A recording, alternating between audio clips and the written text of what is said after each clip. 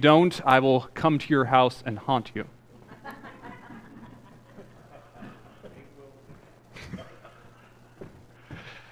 We're in 1 Corinthians today. 1 Corinthians chapter 3. We are finally finishing chapter 3, 1 Corinthians. After the Easter season, we'll move into chapter 4. 1 Corinthians chapter 3, I'm going to tell a little bit on myself a little bit. Hopefully I'm not being too transparent with you.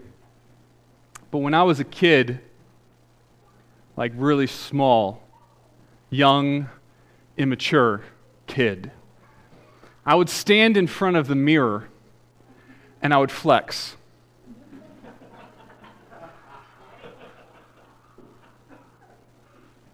And I looked at myself and I said, oh, that guy's such a stud. Look at him. He's so big, so strong. I was this little wimpy guy. And I imagined myself growing up once I, got into my teenage years and my body started to grow and fill out. And I said, oh my goodness, I'm going to be the strongest guy ever. My muscles are going to be huge. And as I stood there and flexed in front of the mirror, I imagined this guy. Kind of like Arnold Schwarzenegger, right there.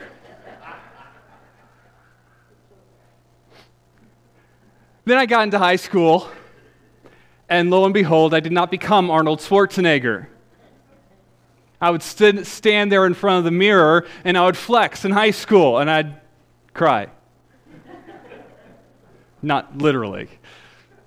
I was not athletic. I still am not athletic. Growing up, I had so many friends who could lift more than I could, who could run faster than I could, who could do anything athletic better than I could.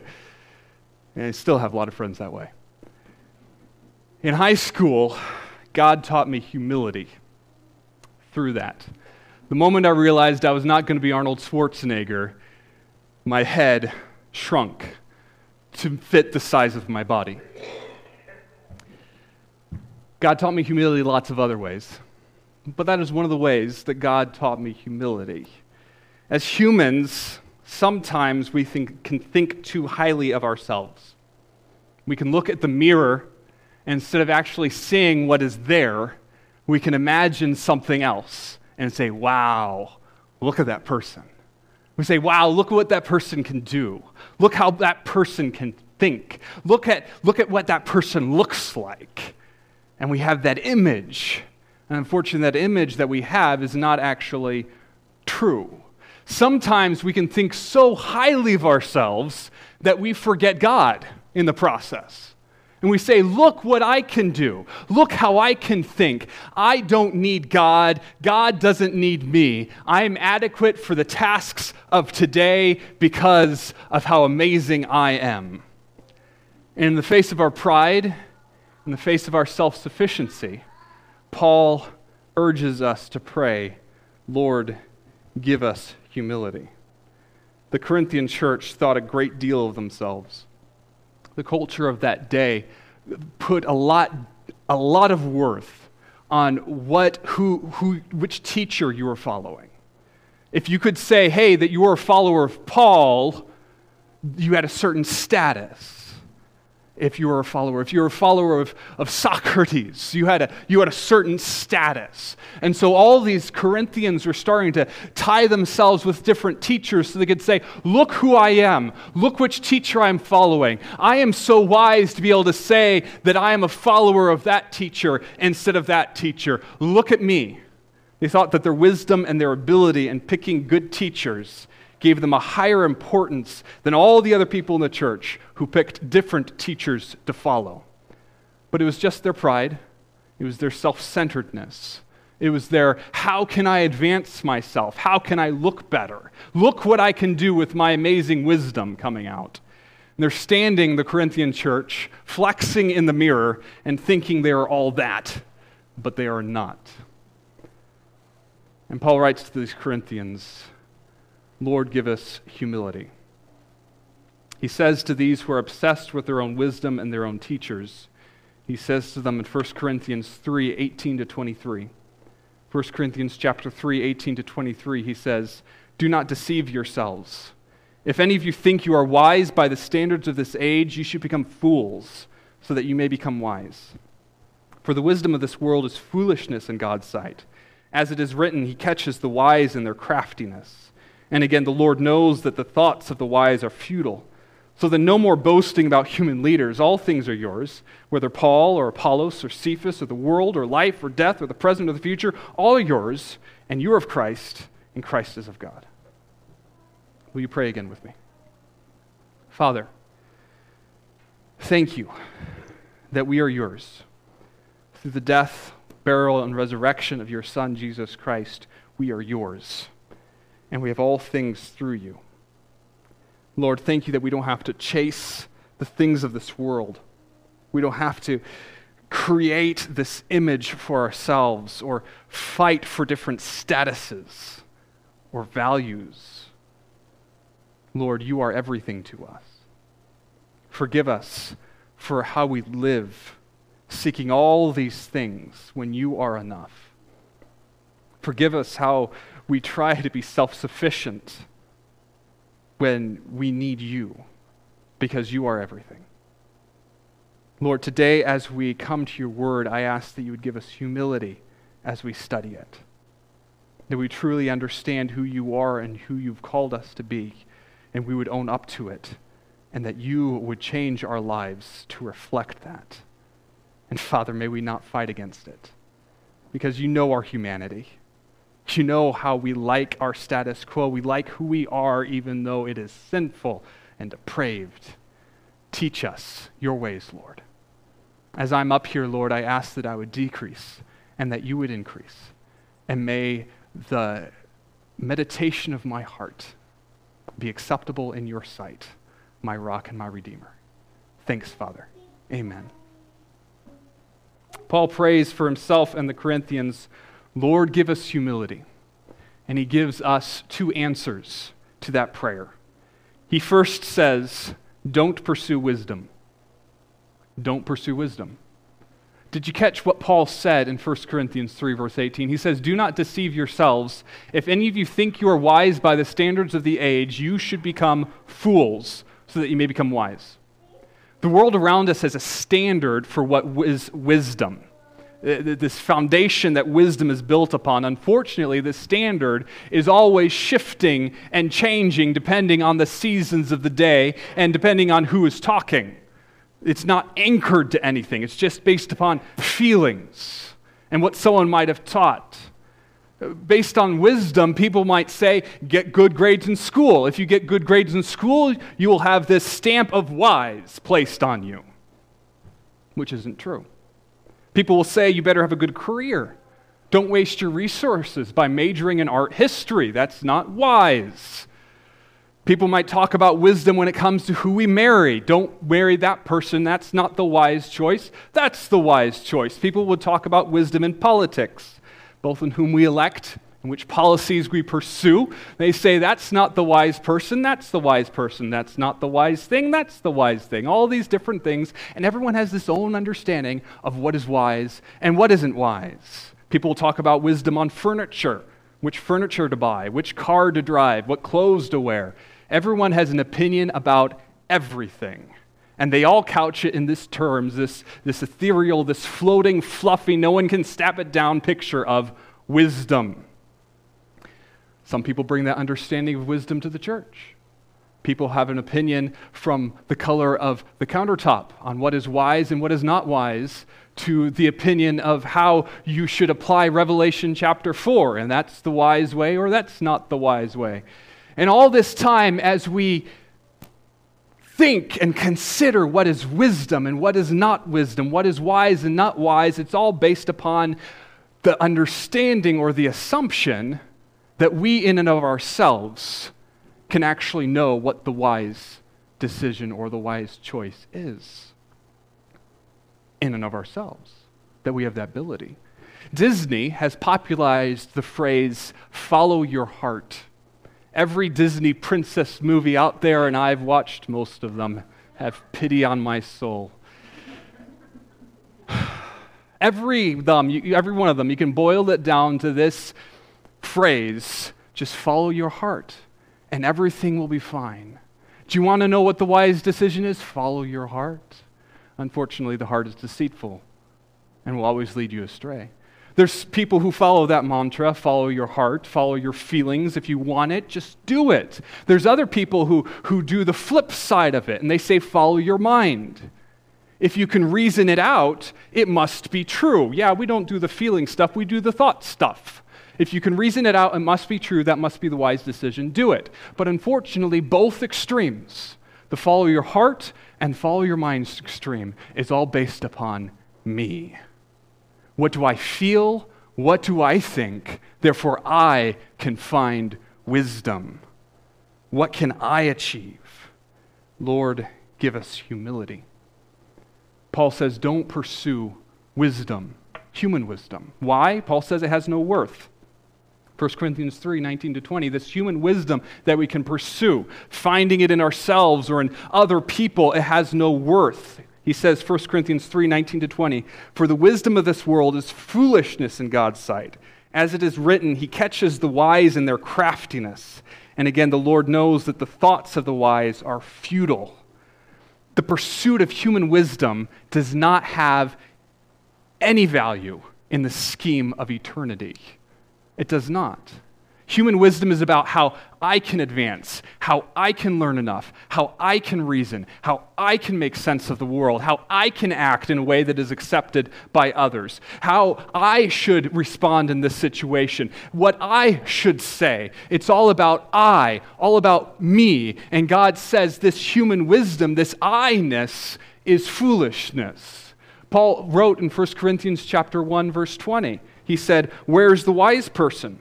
Where's the teacher of the law? Where is the philosopher of this age? Has not God made foolish the wisdom of the world? He says human wisdom has no worth. We cannot reason our way into salvation. When we stand before the judgment seat of God, God's not going to look at our life and see all the decisions that we make and say, you know, according to what the culture and the world says, you did a pretty good job of reasoning your way throughout life. You were pretty wise according to the standards of the age. Therefore, enter into glory. God's not going to say that. When we come before the judgment seat of God and we stand before Him, God's not going to say, come, bring me your report card. Did you get all A's throughout your life? You did. You're such a great student. Well done, good and faithful servant. Enter into your rest. He's not going to say that. Our pursuit of human wisdom has no worth in the scheme of eternity. If we're proud of how wise we are, we should probably take care, because we're proud of something that has no worth, that is vanity, a chasing after the wind. Now, if any of the kids here go to their parents and say, Pastor Peter said I don't have to make good grades. It's not what I said. It might have sounded like that. We are to live for the glory of God and do good things for Him and to do our best for Him. And so we seek to do our best, not for a grade, but to glorify Him. Our identity is not in the grades, but we pursue the best for His glory. Lord, give us humility. Paul says that human wisdom does not have worth because we don't need it. We don't need it. Paul writes in 1 Corinthians chapter 3, verses 21 to 22. 1 Corinthians 3, 21 to 22. So then no more boasting about human leaders. All things are yours, whether Paul or Apollos or Cephas or the world or life or death or the present or the future, all are yours. If we have placed our faith in Jesus Christ alone, trusting in Him for our salvation, not in the things we do, whether it's our baptism or our good works, our church attendance, our communion, the fact that our family believes, but we've turned away from everything and said, Jesus, I trust in You for my salvation alone. God has promised to give us everything we need. From our identity, as John chapter 1, verse 12 says, John 1:12, John writes, yet to all who did receive Him, to those who believed in His name, He gave the right to become children of God. So our identity is not in what we do, in any wisdom we think we have, or the looks that we perceive we have, or the way we can think, or what we feel. Our identity is none of that. Our identity is in Christ, and who Christ says we are. In Romans chapter 15, verse 5, Paul writes in Romans 15:5, "May the God who gives endurance and encouragement give you the same attitude of mind toward each other that Christ Jesus had." So in Christ we have an identity. In Christ we have endurance and encouragement to live every single day, no matter what the day throws at us. In Christ we have hope. In Christ we have love. In Christ we have peace. And yes, in Christ we have wisdom. God promises that he will give wisdom to those who have the humility to say that we don't have wisdom. Proverbs chapter 11, verse 2.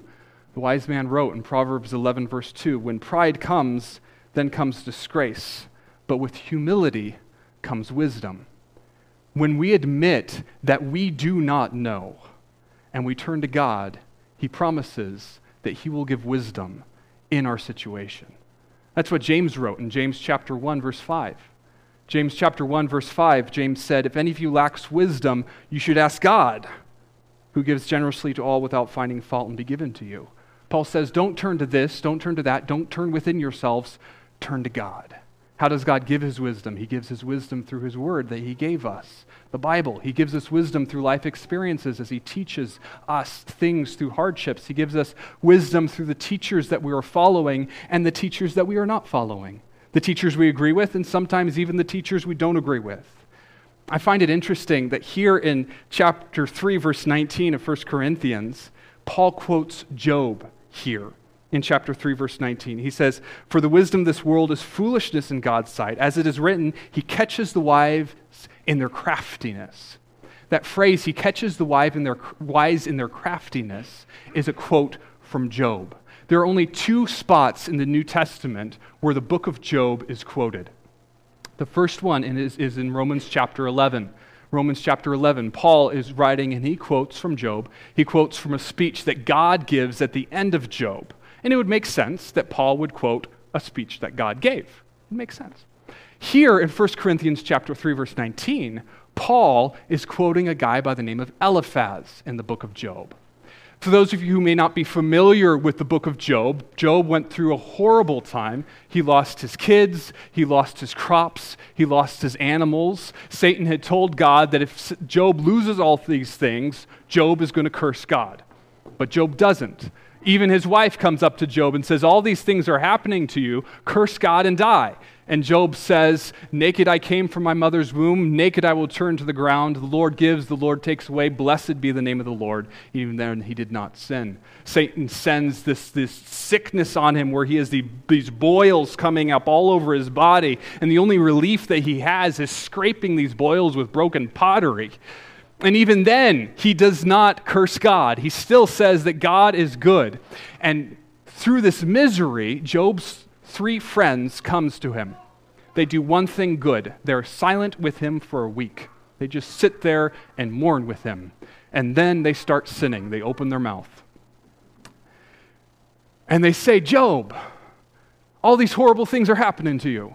You must have done something wrong. God is sending these things to you as a judgment." Job says, "No, I've done nothing wrong. God will not send these things from a judgment." And for most of Job, it's these three friends trying to prove a bad theology to Job, how God is a God of retribution, and he sends sickness because of sin all the times and all that sorts of stuff. The things that they say are so bad that by the end of Job has to sacrifice for these three friends for their sin. God tells Job, "Sacrifice for the sins that these people said about me." Eliphaz was not a good guy. What he said was not good. But in the midst of all the bad things that Eliphaz says, he said at least one good thing about God that Paul was able to quote and say, "This is how God is like." Paul's quoting this Eliphaz guy to tell the Corinthians that all things are theirs, whether it's teachers that they agree with or teachers that they don't. Teachers on both sides of the factions, whether it's life happenings, the bad things, the good things, a confidence of future in Christ. God has given everything to us for our edification, for our growth, and our confidence in him. He's given these things to us as we humbly turn to him instead of trusting in ourselves and our own wisdom. We turn to him and say, God, I don't know how I'm supposed to react in this situation. I don't know what I'm supposed to believe. I don't know what I'm supposed to say. God, help me, teach me. And Paul says he will. Lord, give us humility. After Paul says, don't pursue human wisdom, he says, pursue Christ. Instead of pursuing human wisdom, we are to pursue Christ. The very last verse, short one, Paul says, 1 Corinthians 3, verse 23, and you are of Christ, and Christ is of God. Christ is worth everything to us because of what he did for us. He saved us while we were still sinners. The Bible describes us as God's enemies. We were wanting everything but him. And when we are in that state of sinning, enemies of God, running from him, he died on the cross that we might be forgiven, that we might have an assurance of an amazing eternity waiting for us, and that we might have a personal relationship with him, that we might call God our friend and spend that time with him. Because of that, because of what Christ did for us, Paul says, pursue Christ instead of everything else. Why? Because we're his. Earlier in 1 Corinthians, Paul talks about redemption. Redemption. He says in 1 Corinthians chapter 1, verse 30, 1 Corinthians 1:30, Paul says, it is because of him that you are in Christ Jesus, who has become for us wisdom from God, that is our righteousness, holiness, and redemption. Redemption. Redemption means that Jesus looked at us when we were slaves, and he paid the price for our freedom, and then we transferred our allegiance over to him. That is what redemption means. Jesus paid the price for us, a great price, so that we could be freed, and we transfer our allegiance to him. Paul will later say in 1 Corinthians chapter 6, verses 19 to 20, 1 Corinthians 6, 19 to 20, Paul says, do you not know that your bodies are temples of the Holy Spirit who is in you, whom you have received from God? You are not your own. You were bought at a price. Therefore, honor God with your bodies. I love how the author of Hebrews writes it. In Hebrews chapter 9, verse 12, Hebrews 9:12, the author of Hebrews says, he did not enter, speaking of Jesus, by means of the blood of goats and calves, but he entered the most holy place once for all by his own blood, thus obtaining eternal redemption. Picture yourselves a slave. You're a slave to the most horrible master you've ever known or that anyone has ever known. A person that beats you within an inch of your life every single day just because you looked at him, just because you breathed or you twitched, just because you felt like it. Then one day he brings you to a slave auction, beats you again, forces you to stand in front of everyone, and you look at your slave master and you look at all these other masters who are lined up, and they don't look any better than him. There's mean and evil in their eyes. And your heart just sinks because of the pain you know that you're going to go through for the rest of your life. Then all of a sudden, as the slave auction is starting, the door opens, and there walks in a man with the kindest eyes you've ever seen. And he walks up to your master and he says, I want to buy that person. I want to buy you. And the master says, oh, you can't afford that guy. You can't afford him. And the man says, I'm going to do whatever it takes. I give myself for him. I will stand in his spot. I will take his beatings. And so the master takes off your shackles, and you're able to walk free. How would you respond if that was you? Because it is. That's what Jesus did for us. He stepped into our place, taking our punishment, our pain, our everything on himself. He died that we might go free. I think about it in the words to the hymn that Isaac Watts wrote, go around and around in my mind. Isaac Watts says, see from his head, his hands, his feet. Sorrow and love flow mingled down. Did e'er such love and sorrow meet, or thorns compose so rich a crown? Were the whole realm of nature mine, that were a present far too small. Love so amazing, love so divine, demands my soul, it demands my life, it demands my all. That should be our reaction to what we see Jesus having done for us. We should just say, Jesus, everything I have, it's yours. My life is yours. But so often instead, we look at him and we say, thanks so much for saving me, God. I'm now going to go live my life over here. That's what we do. Lord, give us humility. Paul says we are to pursue Christ because we are his. He says pursue Christ because he gives us what we need. Paul says in 1 Corinthians chapter 3, verse 21, 1 Corinthians 3:21, so then no more boasting about human leaders. All things are yours. He says we don't have to boast in human leaders because what we have in Christ. We don't get our identity from them. We don't get our wisdom from them. We don't get anything. Christ provides what we need. Paul writes to the Philippians in Philippians chapter 4, verse 19. Philippians 4:19, my God will meet all your needs according to the riches of his glory in Christ Jesus. Peter writes in 2 Peter chapter 1, verse 3. 2 Peter 1:3, Christ's divine power has given us everything we need for a godly life through our knowledge of him who called us by his own glory and goodness. Too often we get caught up in needing to provide for ourselves. That's one of the reasons why we seek wisdom from everything else except for God.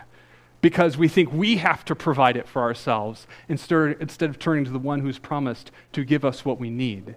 That's why so often we make decisions without praying, because we feel like we need to do it.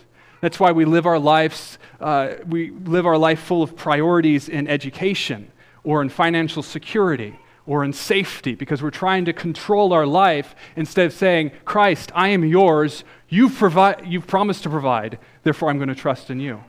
That's why sometimes we try to protect our churches from denominations or certain theological preferences, because sometimes we get to where we think that we have to even protect God through our own provision or our own skill set or our own mental ability. God needs us to protect himself. We don't truly believe that Christ will supply everything that we need for life and godliness.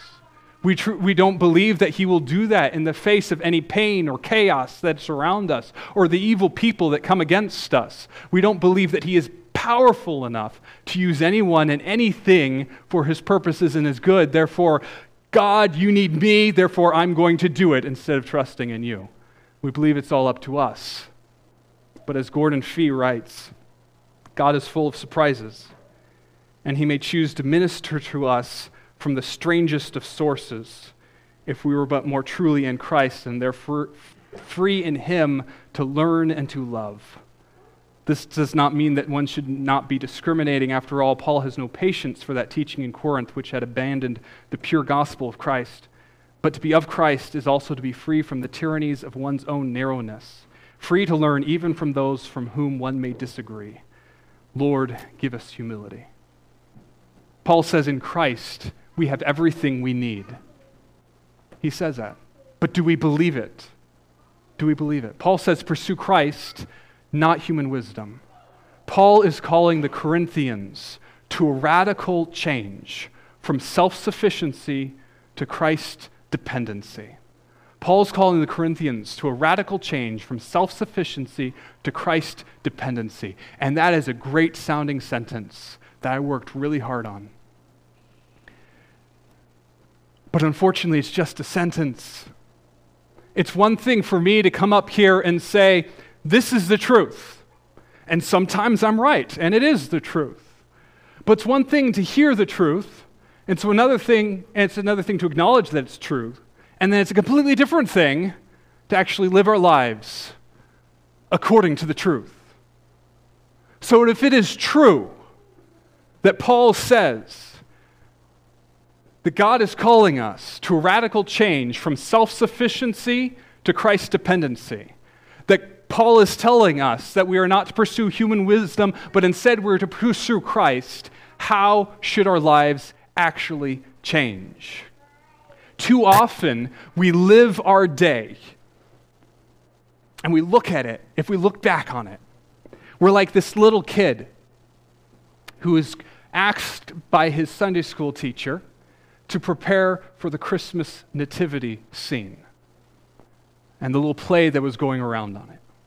And he goes there, he's excited about it. He's putting sheep over here and cows over there, throwing palm trees where palm trees should never go.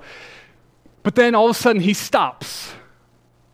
And he looks at that manger scene. He scratches his head, and he looks over here, and he looks at it, and then he looks over there, and he looks at it, and the teacher looks at him and says, "Is something wrong?" He says, "I'm not sure." And she says, "Well, what's bothering you?" And he looks at it, and he says, "Where does God fit in?" And too often, if we looked at our day at the very end of it, would people be the same way? Where they look at it and say, where did God fit in your day? Did you live it pursuing Him, pursuing human wisdom? What was it? So let's look at our day. Let's start at the beginning and walk our way through it. Talk about what it would mean to pursue Christ instead of human wisdom at the different points of the day. Let's think about the morning. How many of you wake up at 5 o'clock? And they all laughed. A couple people, good. Yeah, good. How many? 5:30? 6 o'clock? 6:30? 10 o'clock? Thank you, Brooke. 1 p.m. Little tiny hand raising up over here through the seats. We'll say that we're waking up at 6:30 just for universal sake. All right. So 6:30, you wake up, the alarm clock goes off, you hit it, you groan, you roll over, you're like, I don't want to get up. And you fall out of bed, and all of a sudden the day starts. Boom, there's things you have to do. You got to take a shower. Hopefully you do. You brush your teeth. You take care of breakfast. You got little kiddos maybe, and you got to make sure they wake up and they're getting ready for the day. You try not to pull your hair out while you're doing it. You're thinking about work. You're thinking about planting. You think about that machinery that's broken. You got to fix. The car needs an oil change. All these things that are going on in your mind that you're starting cranking through. Should I do this? Should I do that? What's this? But unfortunately, you get into this fast-paced life that's teaching you that I need to do it. The quick pace of life saying, I need to do it. I need to do that. I need to do that. What am I going to do as I'm planning out the rest of the day? What am I going to do? What is on my priority list? What is this? What is that? What is this? What's that? That's the problem. How am I going to fix it? It's all about me. And so at the very beginning of the day, we need to reset our mind.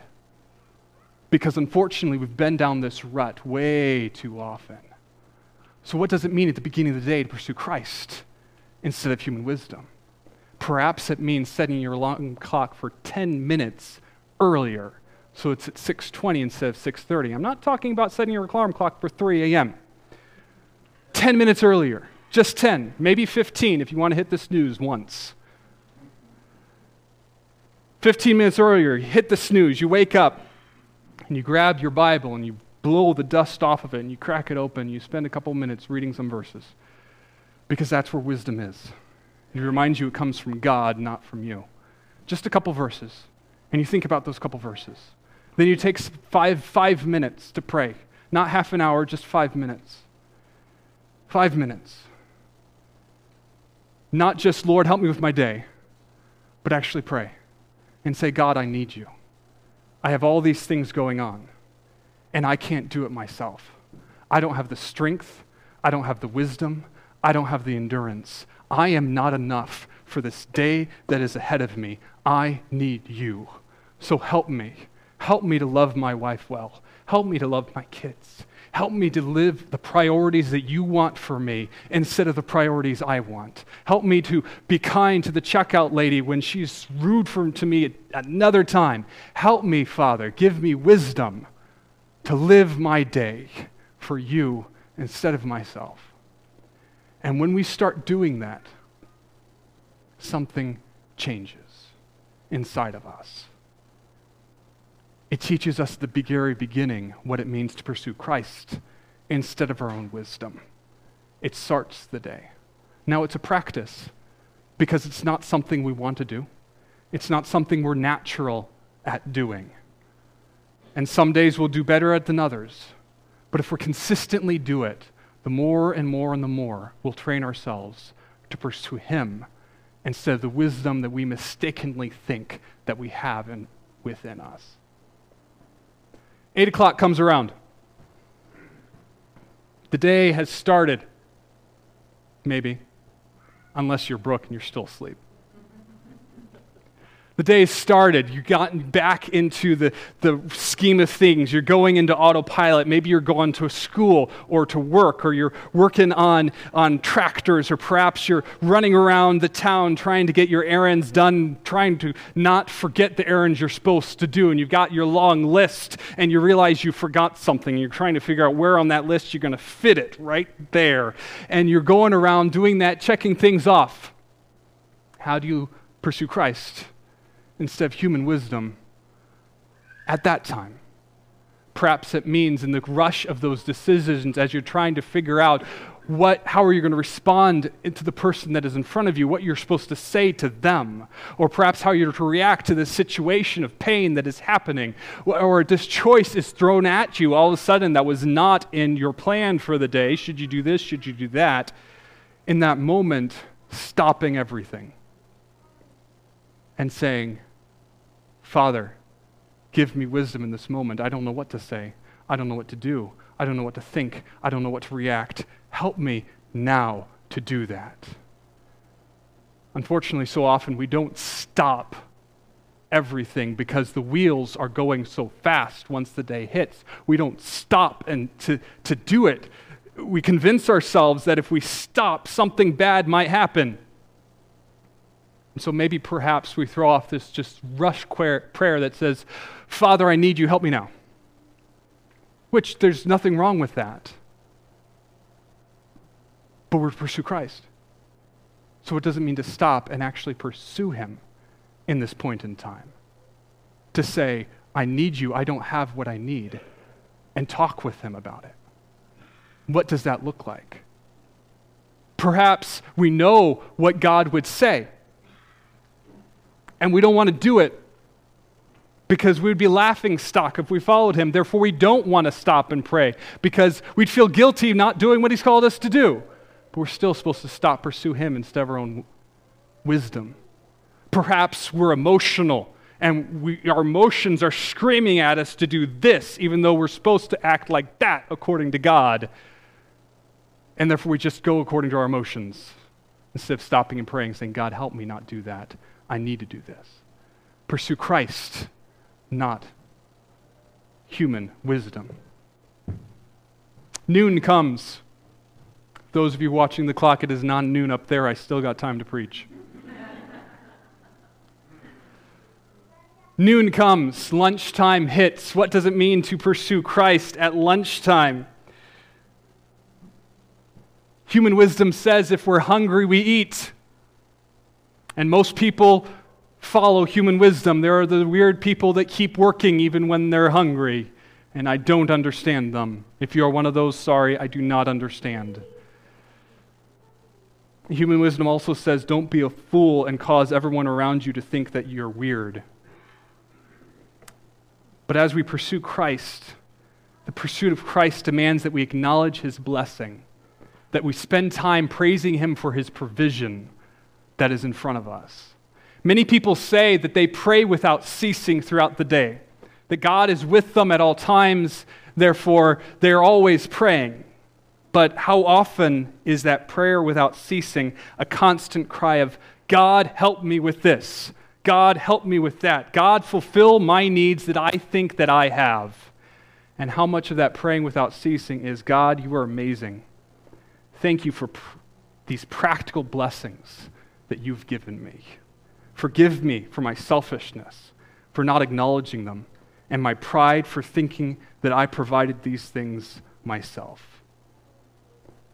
What would it be if at lunchtime We turned to the person who was nearest to us, wherever it was, and said, I am so grateful that God has provided me this meal.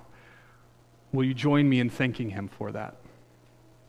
Praying for meals is not about seeking God to bless the food that is before us. That is never in the Bible. Nowhere in the Bible does it say that. It always talks about thanking him for providing. It talks about pursuing him and acknowledging that everything we have is from him. So if we got used to praying before meals and thanking God for his blessings, we might start getting carried away because our prayer at noon could last all hour, because if we think about it, there's tons of things to thank him for. If we'd be just open and honest and take the time to stop and say, God, you are amazing. Thank you for giving this to me. Forgive me for not acknowledging it. 5 o'clock comes. It's time to clock out. If you are in a clock out job, and if your boss is so kind to allow you to clock out at 5 o'clock. If it's not, I'm sorry, just walk with me. Day's done. Close up your school books. If you're still at school at 5, sorry. You go home. What does it look like to pursue Christ instead of human wisdom in the evening when you go home? I've spent a long time talking this morning. Therefore, it's now time for you to answer me. What does it look like in the evening from going home to right before you get ready for bed to pursue Christ instead of human wisdom in that time period? Talk about how he's blessed your day and what he's done. Good. That's a great thing to do. Purposely spend time with your family to talk about what he's done. Good. What else? Yes. Pray. Thank you. Yes. Maybe take some time for family devotions and pray together as a family. Thank you. That was a great idea.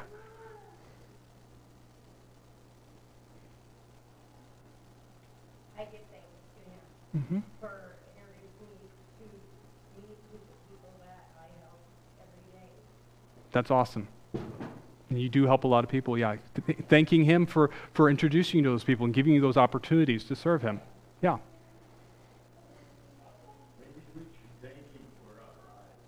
I was young and now I'm old and I can't even. Thanking him for your life. Yep. And all the good things that he's done to us. It's a fallen world, so there is bad. But if you look for the good in things, Yeah. Reflecting not just on your day, but your entire life, and the good that is there, reminding yourself of the good in the midst of the bad. Share with someone else what he's done. For those of you who have brothers and sisters who are living at home with you, what does it mean to pursue Christ instead of human wisdom as you interact with them in the evenings? What'd you say, Roxy? Don't beat them up. Thank you, Roxy. Yes. Love them even when you don't want to. Yes. Yes, Dom. What'd you say? Don't argue with them? Oh, even though it gives you so many opportunities because they're definitely wrong. Bastion, you're stretching or can you say something? You're just stretching. All right, okay. There's lots of different ways in the evening to pursue Christ instead of human wisdom, from praying to actually how we interact with people. 9:30 hits, we put on our PJs, crawl into bed. I'm exhausted. I want to sleep. It's been a long day. And I roll over and I close my eyes. Then I hear the sharp intake of breath and I realize my wife wants to talk.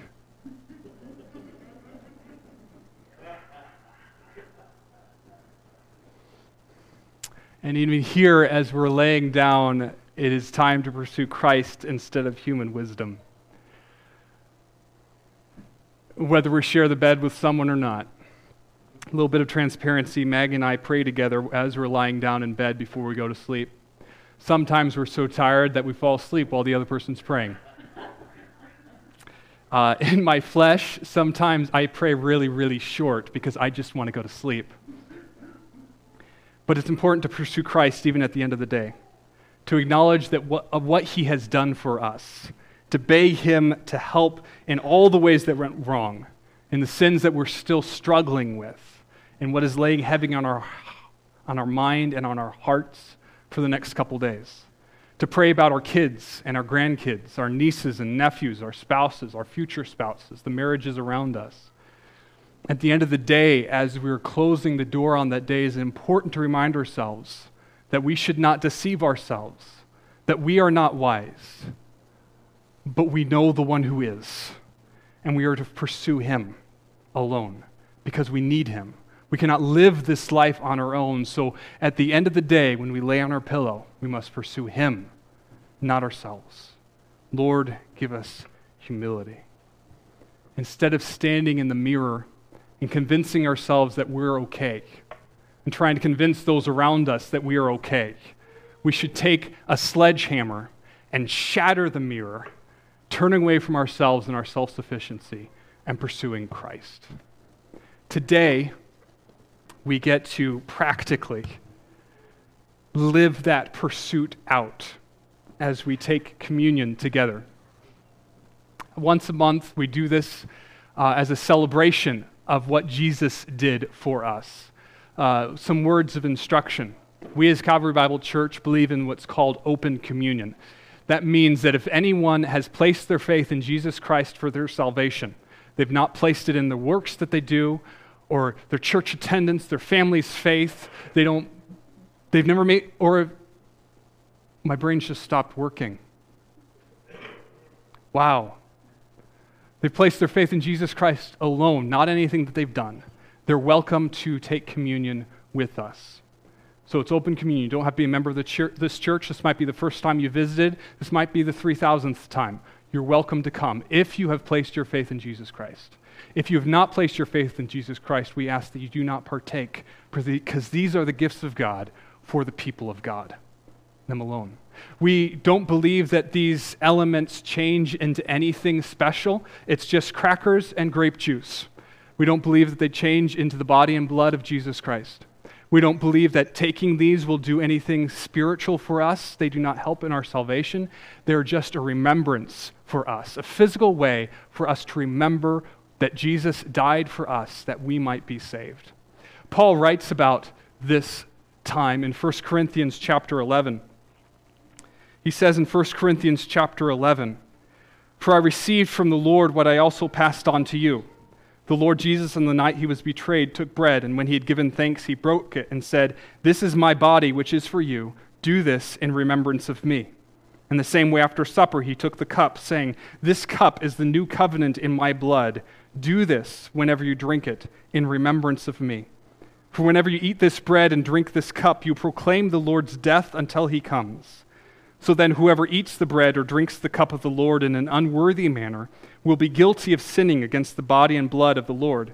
Everyone ought to examine themselves before they eat of the bread and drink from the cup. For those who eat and drink without discerning the body of Christ eat and drink judgment on themselves.'" We do this as a remembrance. When we bite down to the cracker, we hear the crunch, and we recall Jesus' bones being pulled from their sockets. And when we drink the juice, we taste the bitterness of it, and we're reminded of Jesus' blood being poured out for us. It's a reminder, a physical reminder, because Jesus knew we needed physical reminders in our life. We as humans forget things so easily. It's a remembrance. We believe communion is also a symbol of unity, too.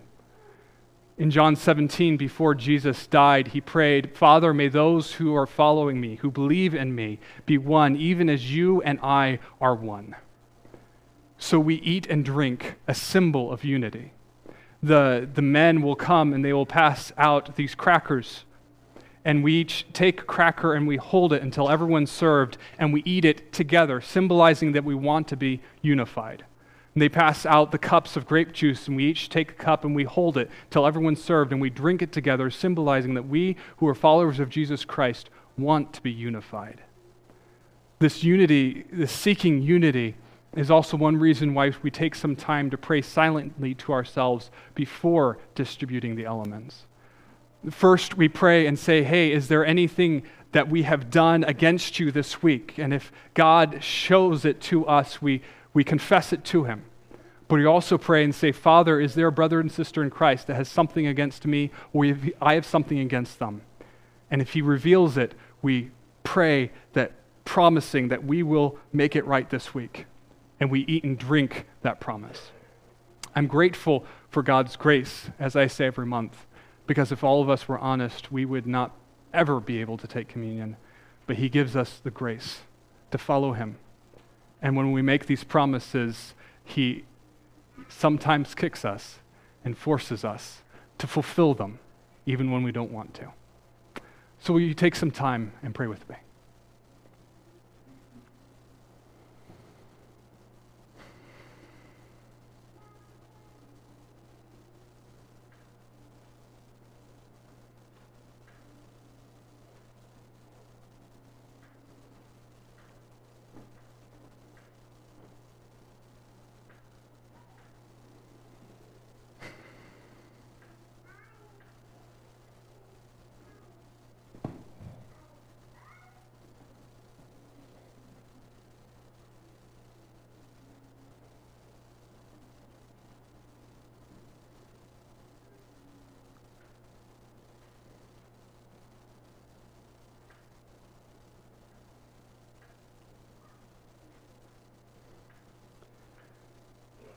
Father, thank you that you are the good Father. Thank you that you've called us to yourself, saved us by the blood of Jesus Christ. And through his blood and his sacrifice, we have forgiveness for our sins, fellowship with you, and a promise of eternity that is assured. Lord, thank you that in calling us to yourself, you don't leave us as we were, but you call us to change, and you equip us for that change. You convict us of sin, and you encourage us to live righteous lives. You've placed us in a body, your church, to help us with this life, to show us where we are doing things wrong and giving us the strength to change and do things right. Lord, thank you for the wisdom that you give through yourself and your people. Thank you, most of all, for the ability to know you. Lord, I ask that we as your people would be unified, that those around us in the community would look at us and know that we are disciples by how we love each other. May that be us, Father. Teach us your ways. Teach us your ways. Thank you for the ability to celebrate your sacrifice through this ritual, this act. Lord, be glorified through it. Thanks, Father. Amen. If I could ask